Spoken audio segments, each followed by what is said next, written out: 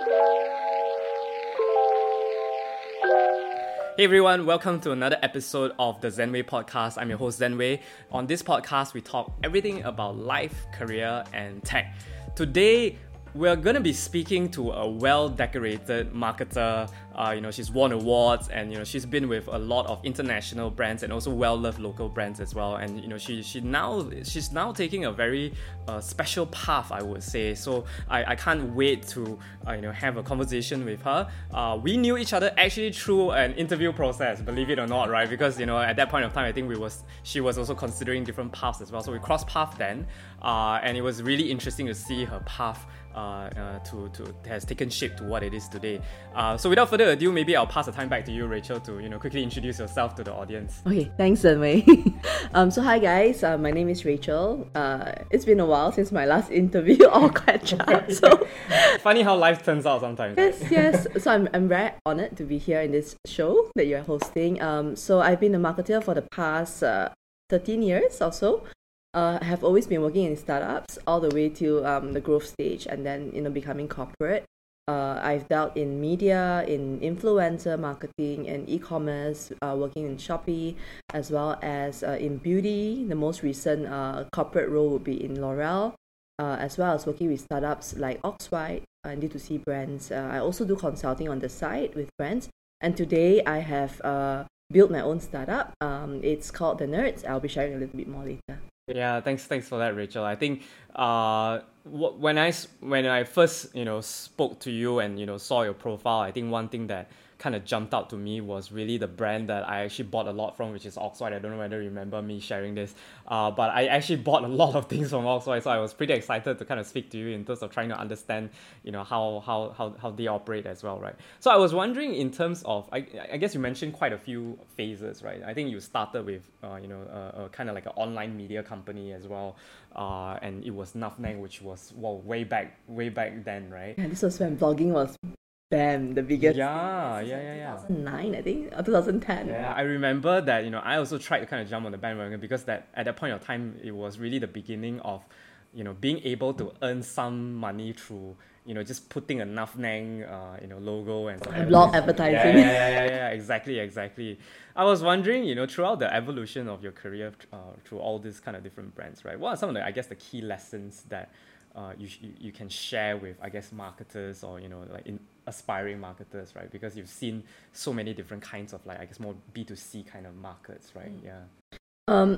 So to start off, I think, sorry, I've had the opportunity to work with some of these brands from when they were really, really new in the market. So Oxwhite included, Shopee included. And I think being able to learn while working and while building is something that I had the opportunity to do. And so I think a lot of the lessons that I've learned in the different roles, including things like A/B testing, trying different ways to acquire customers, retain customers, scaling through different methods, whether it's paid or organic, through different pillars. And I think one of the key things was really to say, hey, how do we adapt to constant changes? And it's like, your competitor is launching this. What do you do now? And we are still learning. Take for example, when we were new in Shopee, this was in 2016, I think, when we were in our first year. We were literally like a B2B to C app, like a marketplace, very similar to like Carousel back then, or I'm Sold. I don't know if you remember that. I'm Sold or 11th Street. Yes, 11th Street. Yes, I remember that. Yeah. So we had to learn a lot. I remember my first week in, it was like, hey, it's Chinese New Year. Come, let's build a Chinese New Year campaign.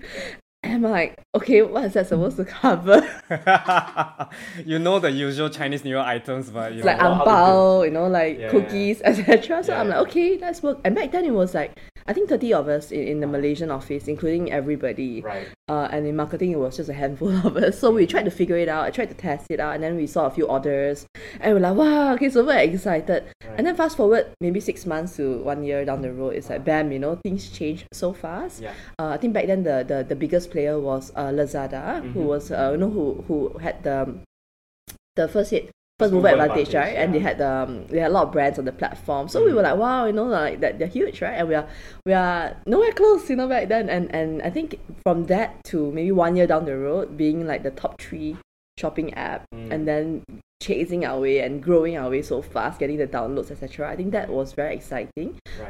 Things that I've learned, including things like being agile, right? So for example, if this happens, what do we do? Shall we try? Shall we cut fast, scale fast? So that mindset was very important. The team was very important because you can't be moving alone and then expecting the team to also not move, right, to get things done. So I give you an example. One of the most memorable, I think, social content was, I think there was a few years ago, there was a news on the ostrich on Federal Highway or something like that. I don't know if you remember. And we saw this sites covering it, and then we were like, oh, okay, what do we do? And then we were thinking, okay, let's create a meme. So we had a meme of our free shipping truck, and an ostrich chasing after it outside, saying, hey, no, don't forget, don't lose the good deals. So it was things like that was very fun, very memorable. So to me, the lesson there is, don't take everything so seriously. And it's about trying as well, and people loved it, and then we kind of found our humor in that sense, and our social content became more engaging, and we kind of knew what kind of content people like, for example, and that's how we learned. It wasn't from the day one where we're like, hey, we're going to do this A, B, C, D, E, and very often things don't go the way we plan, right? So that's number one, and I think number two is don't be afraid to fail and keep trying. Being in a startup environment, I think, as you know yourself as well, it's not being afraid to keep trying, keep finding out what's working, what's not working, and if it doesn't work, let's just try something else, right? And I think that it takes a certain mindset or team to achieve that, or to think like that. So I think that's the very key thing. And everything that we do, I think one thing that I've learned also is we have to set very clear goals, very clear, whether short-term or long-term goals, very clear objectives. Like, if you're going to do A, B, C, D, what is A, B, C, D going to achieve for us, versus doing it blindly. So very often, even me, while consulting a lot of brands, they know they want to achieve Z, but they're like, oh, okay, I want to achieve Z. How much does it cost to get me there, So for me, it's like, I don't have the answer for you, right? So it's a lot of let's do A and B, and then if A and B doesn't work, let's do C, right? And C doesn't work, we have D. There's always a plan, there's always a backup, and there's always a way to get things done. So that's kind of what I've learned, at least in e-commerce. And then, of course, on the other hand, your favorite brand, Oxwhite, right? So I had the opportunity to work with CK, the founder. This was, I think, maybe 2-3 years ago. And they were about 2 years old. And it was a brand that people really love. People really love because they could relate to the brand, right? And it was about, I think the retention rate was one of the highest I've ever seen in any brand. So every month you would have maybe 6 out of 10 people coming back to buy products. And it's crazy, right? Because look at where they started, right? It was only with one white shirt, right? And probably that's why it's named Oxwhite, because it was just a white shirt, right? So the story is, I'll leave CK to share his story, but like from what I know, yes, they started off with one white shirt. And from the white shirt, people really loved the quality of the shirt and how it was made affordable. I think that was the key thing, right? It's consumers today are smart. They have access to everything, right? So to me, it's how do they shop and get the quality that they want at an affordable price. No longer like those days when I have to go to the mall only, go and touch and feel the material. And because online they have the customer service that is almost 24/7, talking to you. They have videos, they have reviews of other buyers sharing their review, like yourself. I'm sure you talk about how the Oxford material feels on you, etc. So we had a lot of customers when we started off who, like yourself, buy a lot. My husband included. He's got all the colours of the Oxford crew neck tee. Everyone loved it. But the lesson here, I think, is to really listen to the community, the buyers. So how Oxford started with, we had a community of very loyal customers and first early supporters, and every time we launch a new product, we will ask them for feedback. Ask them for feedback or ask them about colours that they want, and then get that feedback and we try to produce it to meet the demand. And I guess over time this helped us build a very strong community. And so when we launch new category of products, etc., it's just flow lah.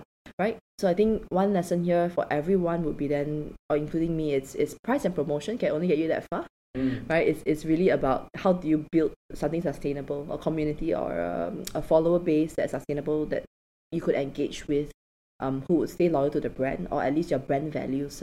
I mean, that's a good, I guess, place to kind of conclude that question and jump to the next. Right, it's a good segue because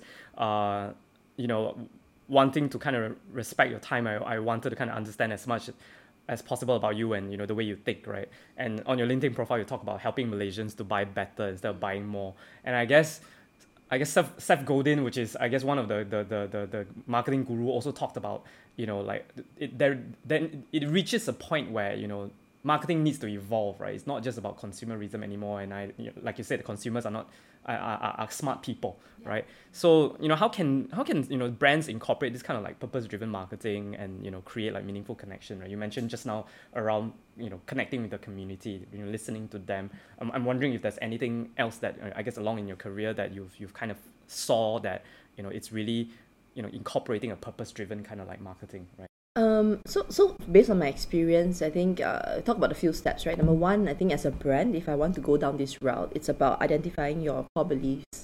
I feel like in the case of Oxwhite, they're very strong in making something that is pricey, affordable, so that the regular Malaysians can enjoy it, right? And making sure that they don't cut on quality. That's number one. And then sustainability in terms of making sure that the material that we're using is good for the environment, etc., and all that. So from day one, using Oxwhite, they know what they believe in, and continuously we're creating products that meet that core values, right? Number one. And number two, I think it's about being authentic. I think it's very important to be authentic. So I mean, we've seen so many marketing campaigns, billboards, digital ads, videos, YouTube videos, etc., and TVCs. I think being authentic is something that is very, very super important. It's at the core of any brand that wants to grow and scale, because then anything that you're doing, it's very consistent. Your values are very consistent. What you're shouting is very consistent, and consumers, like you say, are they are your buyers, right? And they are also people who are working for other brands, etc., and all that. And people know what it is, So to me, I think they can quickly spot insincerity in a brand if the brand is not very sincere and just trying to get your money, right? So that's my thinking. And I think lastly would be really to understand your audience, right? And like any marketing campaigns, really understanding who they are, what they are, not just the demographics of age, gender, location, right? It's also going beyond understanding what their interest is. For example, if I'm targeting moms, what do mothers like or dislike? What challenges do they go through? What's in the daylight of a mom? Go and talk to a focus group of moms. Ask them about where do they buy their products. What do they feel is where's the gap, right, in where they're trying to get their products or content, for example. And I feel all that understanding will help the brand develop, if they don't have a core value already, to develop that. And then consistently try and position and be consistent across all their messaging. So that I think would be a very first step to get there. Yeah, like we've ran a few like user interviews, when we were at Thoughtful as well. I'm curious to also see, what when you run like user interviews or groups, right? What are some of the deeper questions that you would ask to really, really understand, the group of audience as well? Right? Because sometimes user interviews, I've attended some as well, and I felt like it's not deep enough, because like you're just asking very surface questions that you could have just Googled. You get what I mean? Like, I'm curious in terms of like maybe one or two questions that perhaps will help you kind of like go a little bit deeper. Take for example maybe your latest venture, which we'll talk about it in a little bit, right? So if you were to run a kind of like focus group for the Nurts, for example, what are some like perhaps deeper questions you would ask to really understand their psyche, right? So I'll it's a good question, because I this is a book that we recently just published. A Parent's Promise. It's called A Parent's Promise. So we self-published it on the Nurts. So when we were writing this book, the story behind it was we read a lot of bedtime story to our children. I've got 3 kids. I'm a mom of 3 kids, and my eldest is about 4.5, turning 5 soon. So my husband was reading a story to her, and then he was asking her, like, hey, if mommy and daddy were to write you a book or produce a book, what would you like the book to be about? And she said, I want to know what mommy and daddy's roles are in my life, and that sparked That's a really deep question for a 4 to 5 years old. Yeah, so I guess the relationship that we have is we try to communicate and try to ask questions and have discussions, very deep discussions with our children. And so I think that sparked that idea in us, and we are thinking, we buy a lot of books for children, and board books lah, cloth books lah, all kinds of books, and they're not cheap. And then to find a book that has values about something like what she's talking about, we couldn't find one. Right. Yeah, so then in the end, my husband Adrian decided to write it. So he wrote it. He's not a writer; he's a marketer as well. And I produced it, and I think this is one of the learning curve as well, because I've never published a book in my life. Right. Yeah. So to me, it was okay. How do we publish a book? We write it already. Go look for Illustrator. Find a style that I like, and then look for how to get the ISBN number, the code, how to get it published, what are the do's and don'ts, how do you distribute it, etc., and all that. Right. So I had to study all that, and that to me was very exciting because it was learning all over again, right? Like how do you build something from scratch? So in that case of the book, then back to your questions, and I think it's also about asking other parents, like, hey, if we had something like that, or what do you do to bond with your children? And these are questions that I don't think people will ask or think about. It's very much what books do you read? What type of categories? The surface level. What do you buy them, etc. Right? To us, it's what do you do to bond with your child, for example? And they're sharing their heart, they're pouring their heart out about all the challenges that they're facing, or even questions like, actually sometimes I don't know, because we are playing the same toys all over again, we're reading the same books all over again. And then I'm like, okay, if there were, what kind of books do you think would benefit you and your child, right? Or what kind of relationship do you want with your child, right? I think that these are deep questions that a parent, if you ask me also, I'll take some time to think about, okay, what kind of relationship I want with my child. Maybe for me, I would want to become her best friend when she grows up, so she talks to me and we are openly chatting about things. But other parents might be different, right? So I think we ask parents questions like that. And after that, we realized that, hey, actually, there is a gap where people don't really have this kind of product in their lives.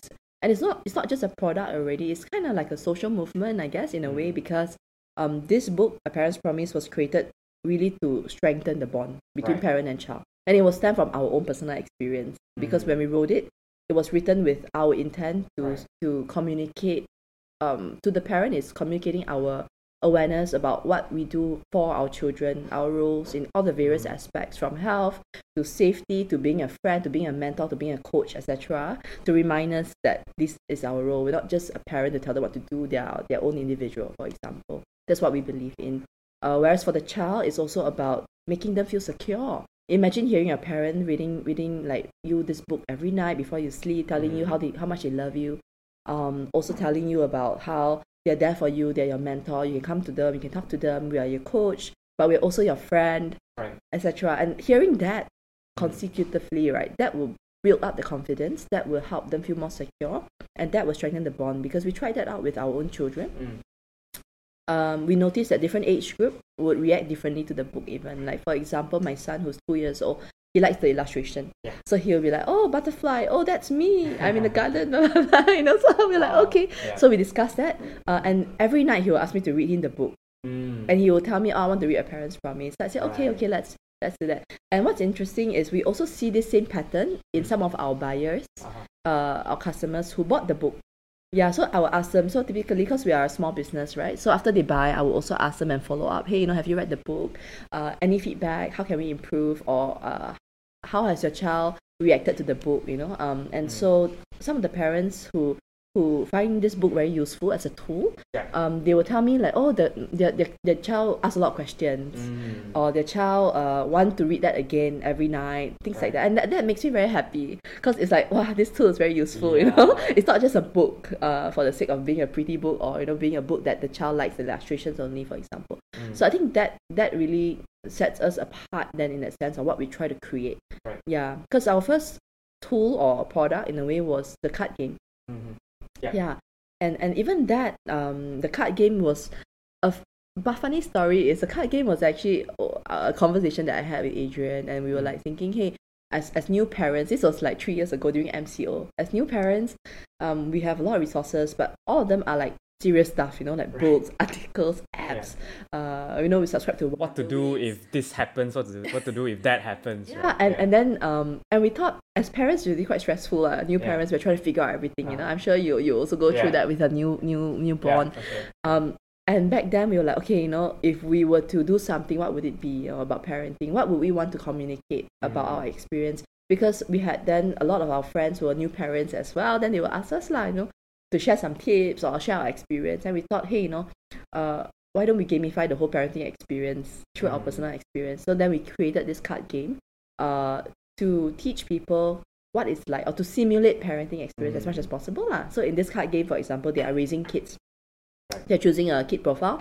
They're choosing their own profession, just like real life. You have money, you have time, and then you make decisions in this game. Whether it's taking them on a trip out, doing arts and crafts, or whether it's bringing them to the museum, etc., and all that. And what we believe in is really to create something where the parents are very aware of what their kids' strengths are, and to do experiences or expose them to things that they are strong in. Yeah, so I think that's kind of like the little mini social movement that we're trying to create. Is to expose the kids to things that they are really good at, or to groom them, based on what they're strong in. Yeah. That's really special, because I think the one of the reasons why I wanted to kind of reach out to you and have you on the show is to also I think scratch my own curiosity as well, right? Because being a young parent, 11 months old, the things that you spoke about around, like, what kind of relationship do I want to have with my son, and the challenge of like the worries about what kind of, I guess, simulating, I always simulate like what would my son grow up to be, right? So I guess maybe the Nurts is good for me as well, to be able to kind of play out the different scenarios, and we are very mindful of wanting to kind of make sure that they have he grows up doing what he wants instead of what we want as well, right, as parents. So that's really something really, really special. I was thinking along the lines of, like, for example, the Nurts, for example, right? You've answered actually quite a few questions that I wanted to ask, so thank you for that as well. But really, I think I wanted to ask around, like, when it comes to such a product and the social movement, right? Do you think that actually people are very just needed the resources, and we are all kind of like wanting to go into that direction, but we just don't know how? Is that what you're observing, or do you see that perhaps there is still a little bit of educating the market that needs to be done to say, like, hey, this is actually pretty cool, and this is a really wonderful way of engaging with your child, for example, right? What are you seeing? Yeah. So I'm still learning in terms of how to communicate this out. We see so far from our base of buyers and customers and community is it's something new. So we are approaching it more as a helping you to learn as you grow kind of approach. So I would say, if you were to ask me, Nurts, what's our mission, right? It's really to help empower you on a lifelong learning journey. Right? It's from a kid, you're growing, and then to an adult, to a parent, etc. How can we provide you the right tools to help you grow and discover and nurture your personal development as an adult, as a parent, as a working adult, etc. Right? So I think in general, at least in Malaysia, where we are at, it's still new. It's still new to people, this concept. The mindfulness, even from when you're in, I think, thoughtful, I think the mindfulness aspect, mental health, being very aware, self-awareness, all these things are quite new, at least to people that I talk to. They don't think about this on top of their mind. It's not something that they just think about constantly, right? It's something that they would probably think about when you go to them and you ask them, hey, what do you think about this? So yes, a lot of education is required. And then we talk about how to educate them, right? How do you make it exciting for people to be excited about what you do, or how you can help them? So I would approach Nurts as more of a platform with tools rather than products to go and buy, right? So when I talk to people, it's like, oh, okay, how do you bond with your kid in that case, right? Would you consider having a book that talks about your role in their lives, etc.? And then from there, we discover that, oh, will this help them, or will they not? Will they not be interested, for example? So yes, it's an ongoing learning and educating and creating that awareness while talking to them. So it's not something that already is in the market per se. But I do see that this is something that is very important, especially post-pandemic. People are thinking about, ways to find that more work-life balance. Mental health is now a thing that is no longer a taboo, for example. People are openly discussing it. So for us, we are going down the route of, so Nurts is actually short for nurturing. And nurturing is about helping people to discover and learn something, So to me is, how can we be part of that movement? How can we create the tools, or even whether it's product-based or whether it's digital content, etc. How do we create that for people? And how do we help make a little bit of impact or add that value in their lives? Yeah, that to me is the mission of building this. Yeah. I mean, talk to me a little bit about the creative process, right? The mission, and also I guess the movement you're trying to create can sometimes feel like it's very aspirational for good reason, right? And sometimes you kind of like need to bring it down to the market, and find creative ways to make them feel like, hey, this is something I want to be part of, right? So when you're creating the Nurts, for example, what's that creative process like? I'm actually quite a big fan of gamification, because in my line of work last time also I applied quite a few gaming principles as well, and the balance of the game, right? Yes, there are a lot of good things you want to impart to people, but at the same time the game cannot be broken in a sense, right? So what's that creative process like, from the concept to the game mechanics to producing it, right? Walk us through a little bit about that process, right? Okay, let me try. So I think for us, with at least the products that we have created, very often it is stemmed from a need or a gap.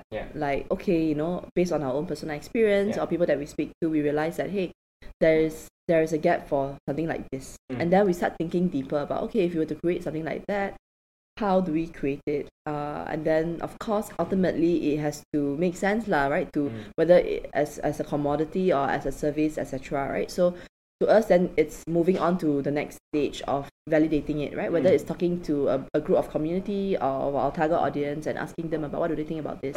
So for the game, for example, I've held multiple playtest rounds.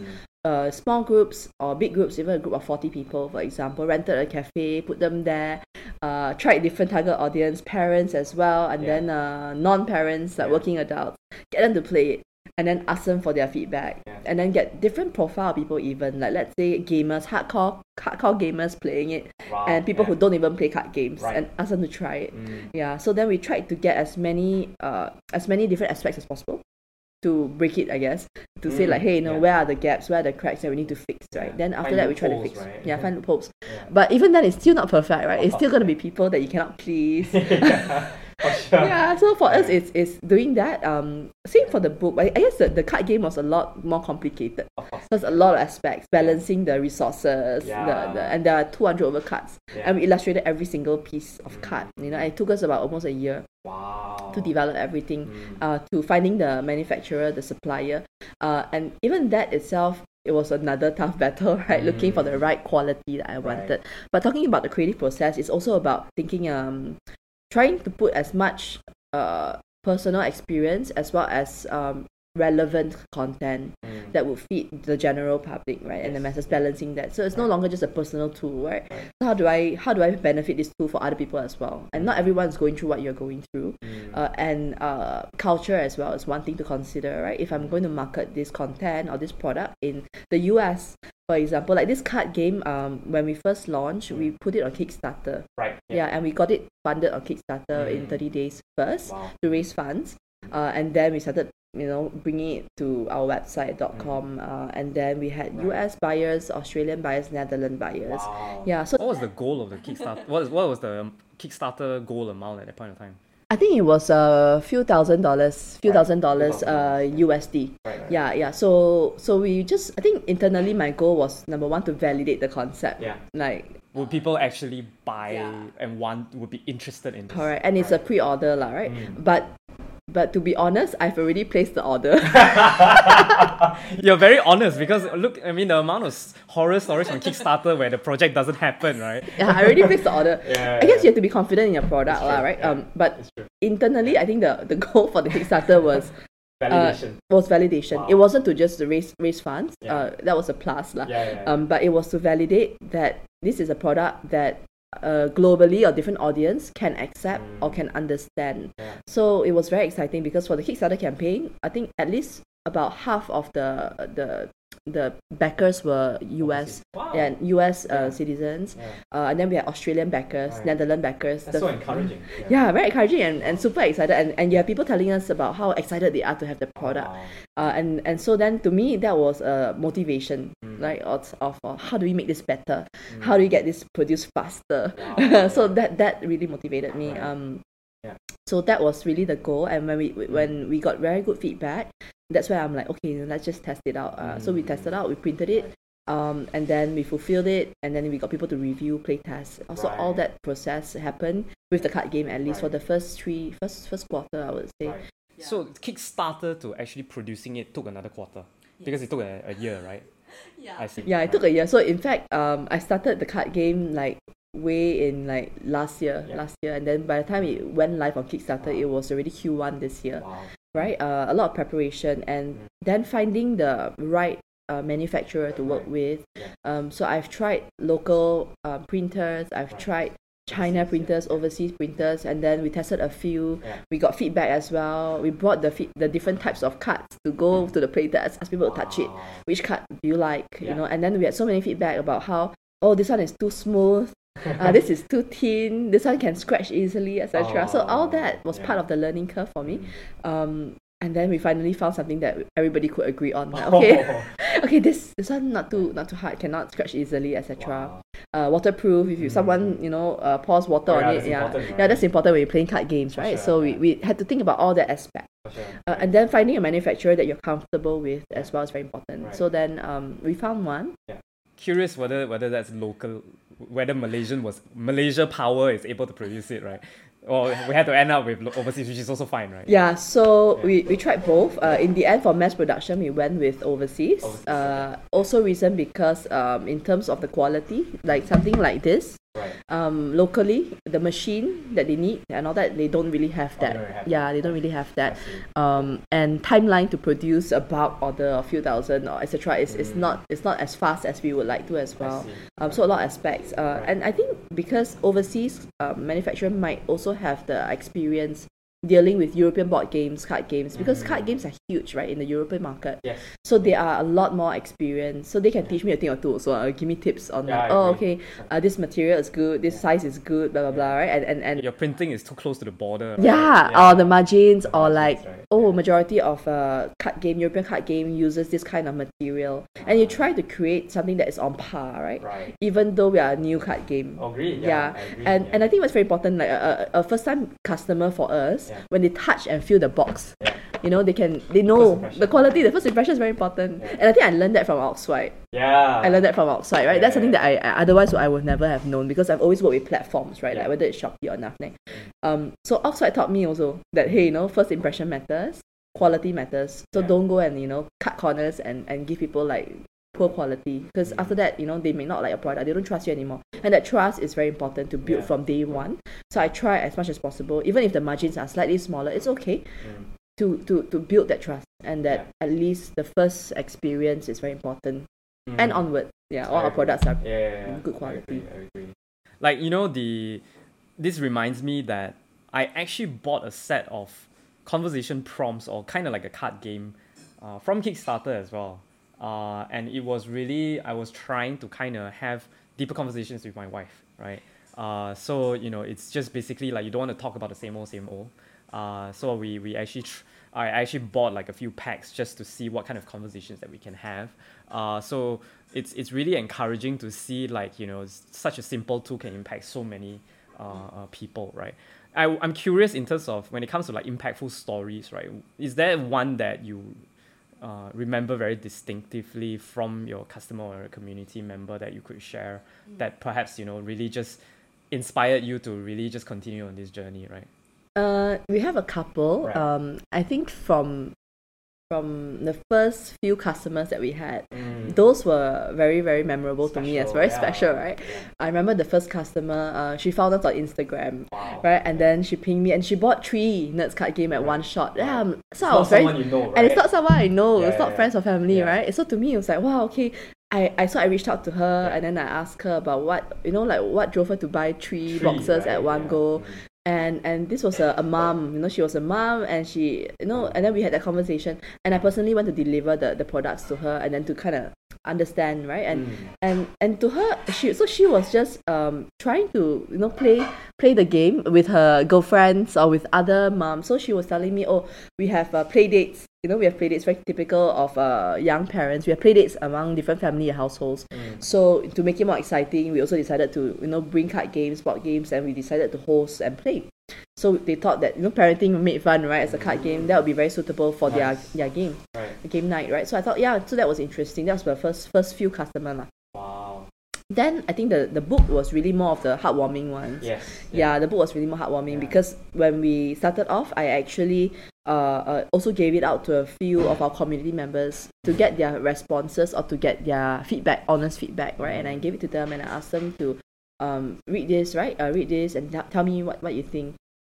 So I think about one really stood out for me was Joanna, one of a friend of mine. So she gave the book, read the book every night, I think, to her children. I think she's got 2 kids, and I think she also texted me and said, I teared when I read the content, and then I was like, wow, okay, what did I do? so she said, she said, it's very, very personal, and she could relate to it because she is my target audience, and I created it from my own experience, hoping to connect that, and people who are going through the same life stage, right, it can relate to it, and she was one of them. And so she told me, like, I really teared, and this is such a good product. I really like the book, and it really touched her, right? So we have a lot, and she's just one example. There are a lot of parents who have bought the book and told me different stories about how maybe the toddler only want to read the book at night and only want the parent to read with, because this book was created for the parent and child to read together. So it is the whole point, right? So I'm like, okay, that's the whole point. Its purpose exactly, sense, right? Exactly. So we have that, and also at the same time, we don't really fix on when you should read the book, right, to your kid.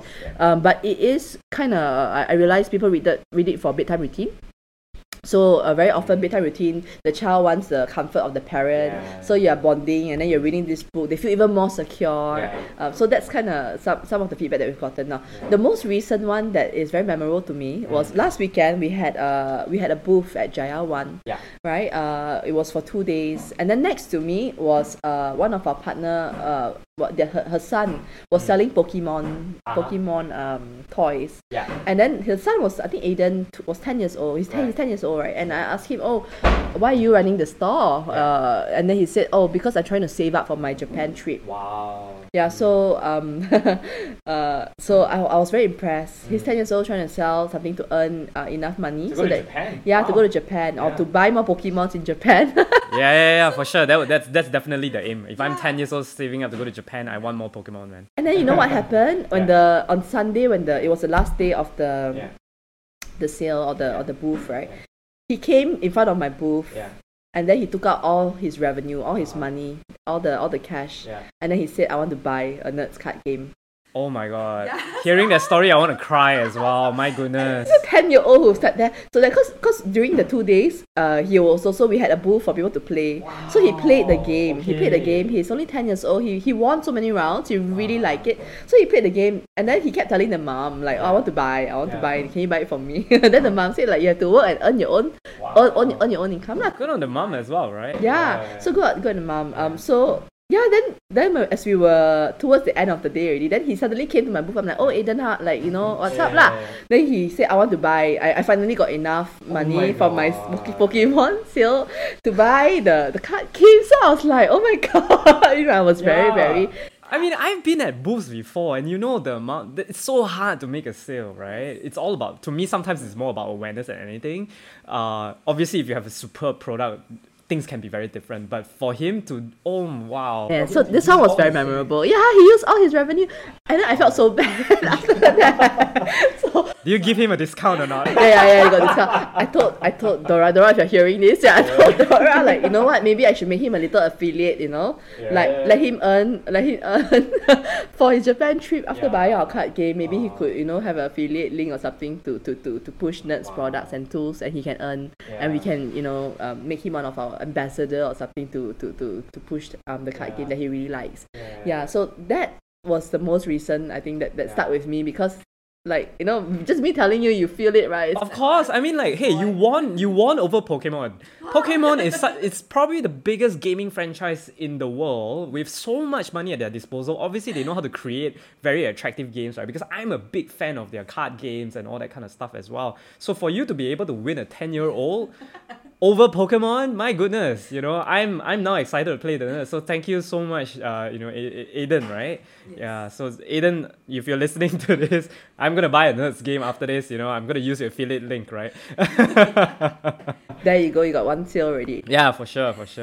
Yeah, so that I think that would be the most memorable, at least the most recent. Thanks for sharing that. I think, having been on a career break myself, right? Hearing this kind of story and having an 11-month-old son, sometimes I've asked myself whether I wanted to try entrepreneurship, to be honest, right? Because I have a lot of, very supportive friends that would like to encourage me to do so as well. Partly also because, say, hey, you know what? You seem like you can do it, right? So I wanted to ask you, obviously, we need to consider the demands of, the demands of starting a business and the parent that I want to be. I want to be a very involved and present father, right? And therefore, obviously it becomes more daunting. So I want to ask you, how do you manage the demands of all this, right? Throughout all this, and then, having 3 children at the same time. How do you do it, right? Yeah. You're not the first one to ask me. I think a lot. It takes a lot of self-motivation also, I feel, and takes a lot of supportive friends and family. Yeah, so especially my husband is very supportive, and having him to assure me that, hey, you know what, we'll always make it work, we'll always find ways to make it work. That pushed me further. My easiest answer is Nike's logo, I just do it. Yeah, for me, I think it's a lot about from my past experience working in startups, right? It's just do it and then figure it out and just keep learning, keep going, and then having that having the goal, knowing what you want to achieve, not being afraid to fail, try again, tweak different methods, etc. That has kept me on my toes, and that has kept me going. Yeah, so it wasn't something that I suddenly thought of. I want to be a kind of entrepreneur, right? Or just build something. It started off as an idea that we had, and then, hey, there are good feedback. And then what's the next tool that we will create? And as we created more and more, and we had more and more feedback from community and the impacts that we're making, then we were like, oh, okay, this can be something bigger. And so then we started creating more. And that's kind of how it started. I see. Do you think about, to go a little bit deeper on that, right? Do you think about, I guess, fail safe, for example? Yes, take calculated risks, just if you have an idea, go and try it out, validate it, right? But behind that, right, that kind of planning, right, that often people don't talk about, right? What kind of things do you kind of put in place to say, okay, with that in place, I can go and try? Or do you not think about it, right? Either way, the different people have different journey. I'm just curious in terms of how do you go about it, right? Yes, just do it. But around that, do you need to kind of set in place certain things before you go, right? Because it's quite different, I would imagine, compared to, let's say, for example, I'm in my 20s, I'm single, and I have all the energy in the world, versus now, right? I think the demands is very different. So I'm curious in terms of that, right? So I think yes, I take calculated risks. I don't just jump in. That will scare me. Yeah. So I do. Of course, we work out on the plans. Very important. But like I say, plans don't always work out as you want to. So be flexible. Projections, right? Looking at financial projections. And for Nurts, I self-fund it myself, right? And then we have a partner right now. So to me, it's also having the projection, looking at where you're going, and then looking at whether you're on track, right? And what's the breaking even point, etc. Do we need to raise funds, etc. So having that in mind would make me feel more secure, knowing that I'm on track. right? Or if I'm not on track, what will I do? So all that has been thought through, at least when I'm planning the business, initially. Do you give yourself, like, let's say, like, for example, I feel like this could be a great idea. Let me give myself maybe like a 6 to 9 months, right? If it doesn't happen by, if let's say X doesn't happen by 6 months, then perhaps I need to change up the idea, reconsider something. Do you think about all those things, right? Yes, of course. Of course. Like, so for me, I have roadmaps, and the roadmaps keep changing, based on the roadmaps keep changing. It's like, okay, what we're going to do, what we're going to build, right? So now that we are a little bit, we have more feedback and a bigger community, then I'm able to also look at the data sets and say, okay, this works, this not working, then I'm planning towards what's working and scaling what I can within my means, right? So yes, I have certain milestones. I wouldn't say time frame per se, but I would have milestones to say, okay, if we achieve this, then we know that this is working, and then we are going to do this next steps, for example. And I think all that is very important for anybody who wants to go into this journey. Don't go in blindly, right? Unless you have a very deep pocket. So for me, I don't, right? So for me, everything is self-funded. So I have to make sure that I make it work. Do you think, like, because there are a few, I guess, numbers thrown around in a sense, right? If let's say you want to try something, make sure you have, I don't know, like 1.5 years runway, 2 years runway to take care of your commitment, right? Do you think there's a kind of like a range that you would recommend? I think that is very subjective for the kind of business you're going into, right? Yeah. If it is a franchise business, totally different, right? If it's a D2C business, what kind of products, what kind of category? Do you need to do consignment? Is it going to be holding stock, producing yourself? So very, very different. So I don't really have a range per se, but you kind of know, right, whether you're working on it on your own, what your basic commitments are. Can you afford to at least a 2-year runway, I would say, right? If generally, if you don't speaking, if you don't get any income at all for 2 years, how long can this work, right?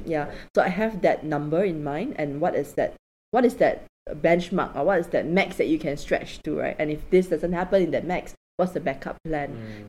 And I think today, at least from what I see, right, a lot of people have their own businesses or side income or side gigs. It's very common today. So I would recommend that anybody who is thinking about it to just do it.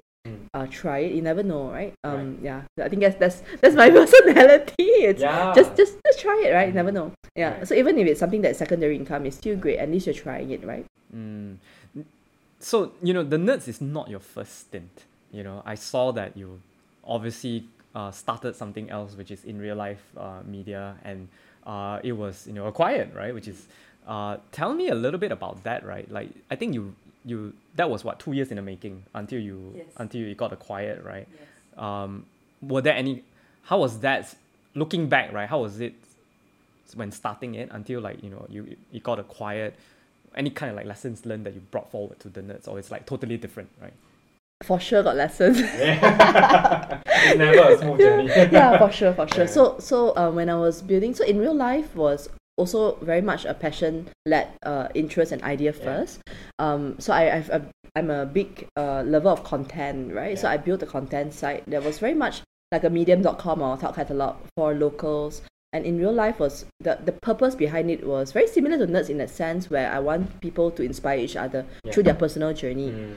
But in that way, it's through content, right? Personal stories. So I started it off as like a blog, right? And then gotten people to submit their stories. And unlike any publication, you don't really need someone to actively edit the story, right? Because it's personal pieces, right? It's supposed to be genuine, and you don't really edit someone's life story, right? So we've got a lot of different types of content, from drug stories, from jail writing it, or to like somebody who is a sugar baby, to totally different, all kinds of walks of life, right? We don't judge, but of course it's very interesting. So to me, it's how do I share this story out? And there wasn't any platform, right, that people can just go to and say, hey, I want to write a story, and they could submit their own stories on the platform. And then we had our own writers who go and interview people as well. So the learning there is authenticity also, again, right? Being authentic, personal experience, very important. But as a business, then I also learned a lot, right? Because that one was very much a traffic and numbers game, right? Because the bigger the publication, then maybe brands will come and work with you, advertise on your platform, etc. The business model was definitely something that was already proven in the market. I know that it can work, but it does take a lot of effort and a lot of resources to scale it, right? So at peak, I think we were at about 100k visits a month, around there, right? And so we had to consistently keep generating and keep hitting that, and it just became that kind of ball game, right? So I ran it for about 2 years until MCO, and then we got acquired from World of Buzz and Influasia. I think that really fit in very well, because to me it's either you set up your own big media conglomerate or publication company and start building more and more platforms, or you just work with somebody who's already in the market, right? Be part of it. And I think that it made sense to us at that time, because how do we grow beyond that, right? From 100k to 1 million, for example, is by working with people who are exactly like so even simple aspects, from video producer to more writers to ramping up the stories to marketing resources. They had all that, right? So to me, it made sense, and it was like a little baby for me, right? Like the IRL was I want to see it work. I want to see this platform being used by more people, right? And so it made sense for me, and they would be able to help me scale it further, which otherwise I wouldn't be able to, because I was still working full time. Yeah. That's crazy, because like I think it has inspired, I guess, more similar types of I guess, channels. Like for example, Malaysia Pay Gap, for example, is gotten so popular. They also run a similar style, in a sense that people are really just telling their stories, right? And talking about in real life itself, I recently just read an article from there that was like super interesting, because it was the one that talked about how the boss actually begged an employee to come back after he or she resigned, and the way the story was laid out, my goodness, it was really, really very interesting. So I think I think the legacy continues in terms of really just making sure that people is genuine, right? At least it appears to be genuine, and I hope it's genuine as well. I think looking forward, right? It's talking about legacy, because I felt like the things that you've built in terms of in real life, and also the Nurts, it really has a kind of like hopefully a sustained impact and legacy, right? So I'm thinking like, what kind of legacy do you hope to kind of live through Nurts, right? What kind of impact do you want to achieve, right? So I think when I think about it from a big picture point of view, right? It's very much I hope that Nurts as a platform, with whatever resources or tools that we build, would be able to help add value in people's lives through their personal growth, or at least whether as a parent or as working adult, etc., whether in different aspects of their lives, to help nurture them in that aspect, right? And at the same time, I think learning, take for example, if you look at learning today in Malaysia, it's very much academic focus, and it's rote learning, and it's literally preschool to primary school to secondary school to college to uni.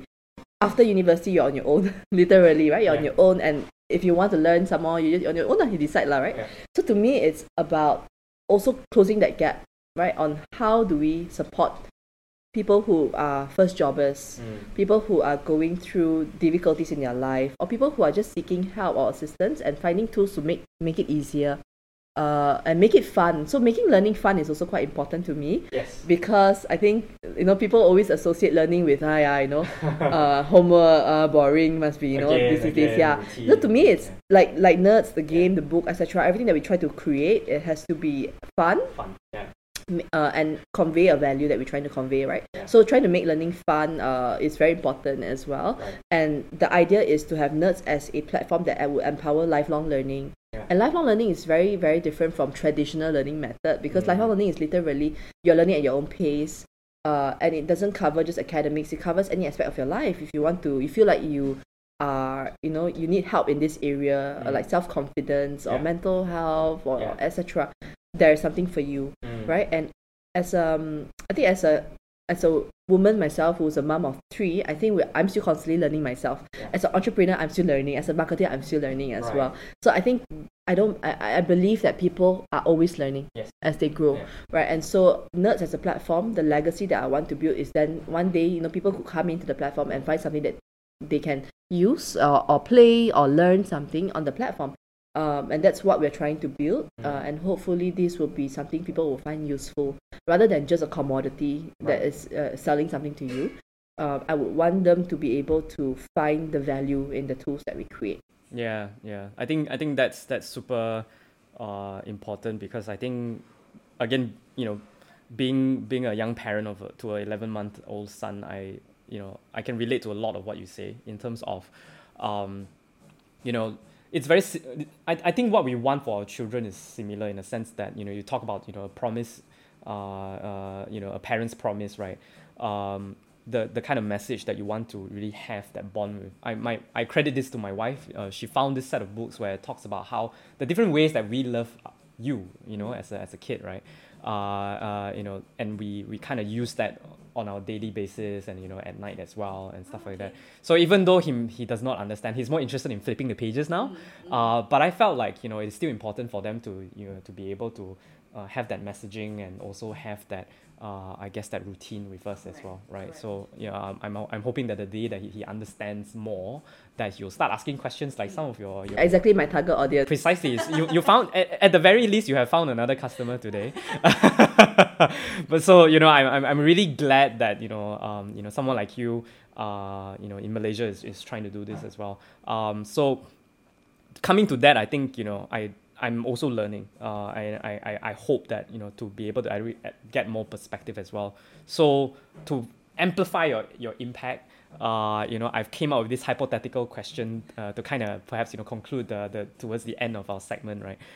If you can change every parent's phone wallpaper for a day, right, or maybe for a month, I don't know, right? What will you have it say or show? If there was a saying that I would put, it would be, so believe you can and you're halfway there. It means it's the mindset. As long as you believe that you can do it, you're already halfway there. You just have to keep going. Right. Yeah. In any aspect of life, I believe that as long as you have the intention, and the intention is right, the motivation, just keep going, and you eventually get there. Yeah. I think that's really true, because I think when I go through this whole parenting journey, right, I felt like a lot of it is actually about us as well, as parents. Oh, a lot, for sure. Right? So there's definitely a lot of self-doubt. There's a lot of self-criticism. So what you say around believe that you can, you're already halfway there, is so encouraging. So imagine every time you open you switch on your phone, and that's what it says. I think that's pretty impactful. Yeah. So Rachel, thank you so much for inviting me to your home. This is as real as it gets, yes. Right? Coming into your house, and having all kinds of activities happening on the background. I hope that we are also we manage to kind of portray the genuine aspect of us having a conversation as well. So really thank you so much for being on the show. It was such a fun chat with you, Rachel. It was. Thank you so much, Zenwei. Thanks for having me.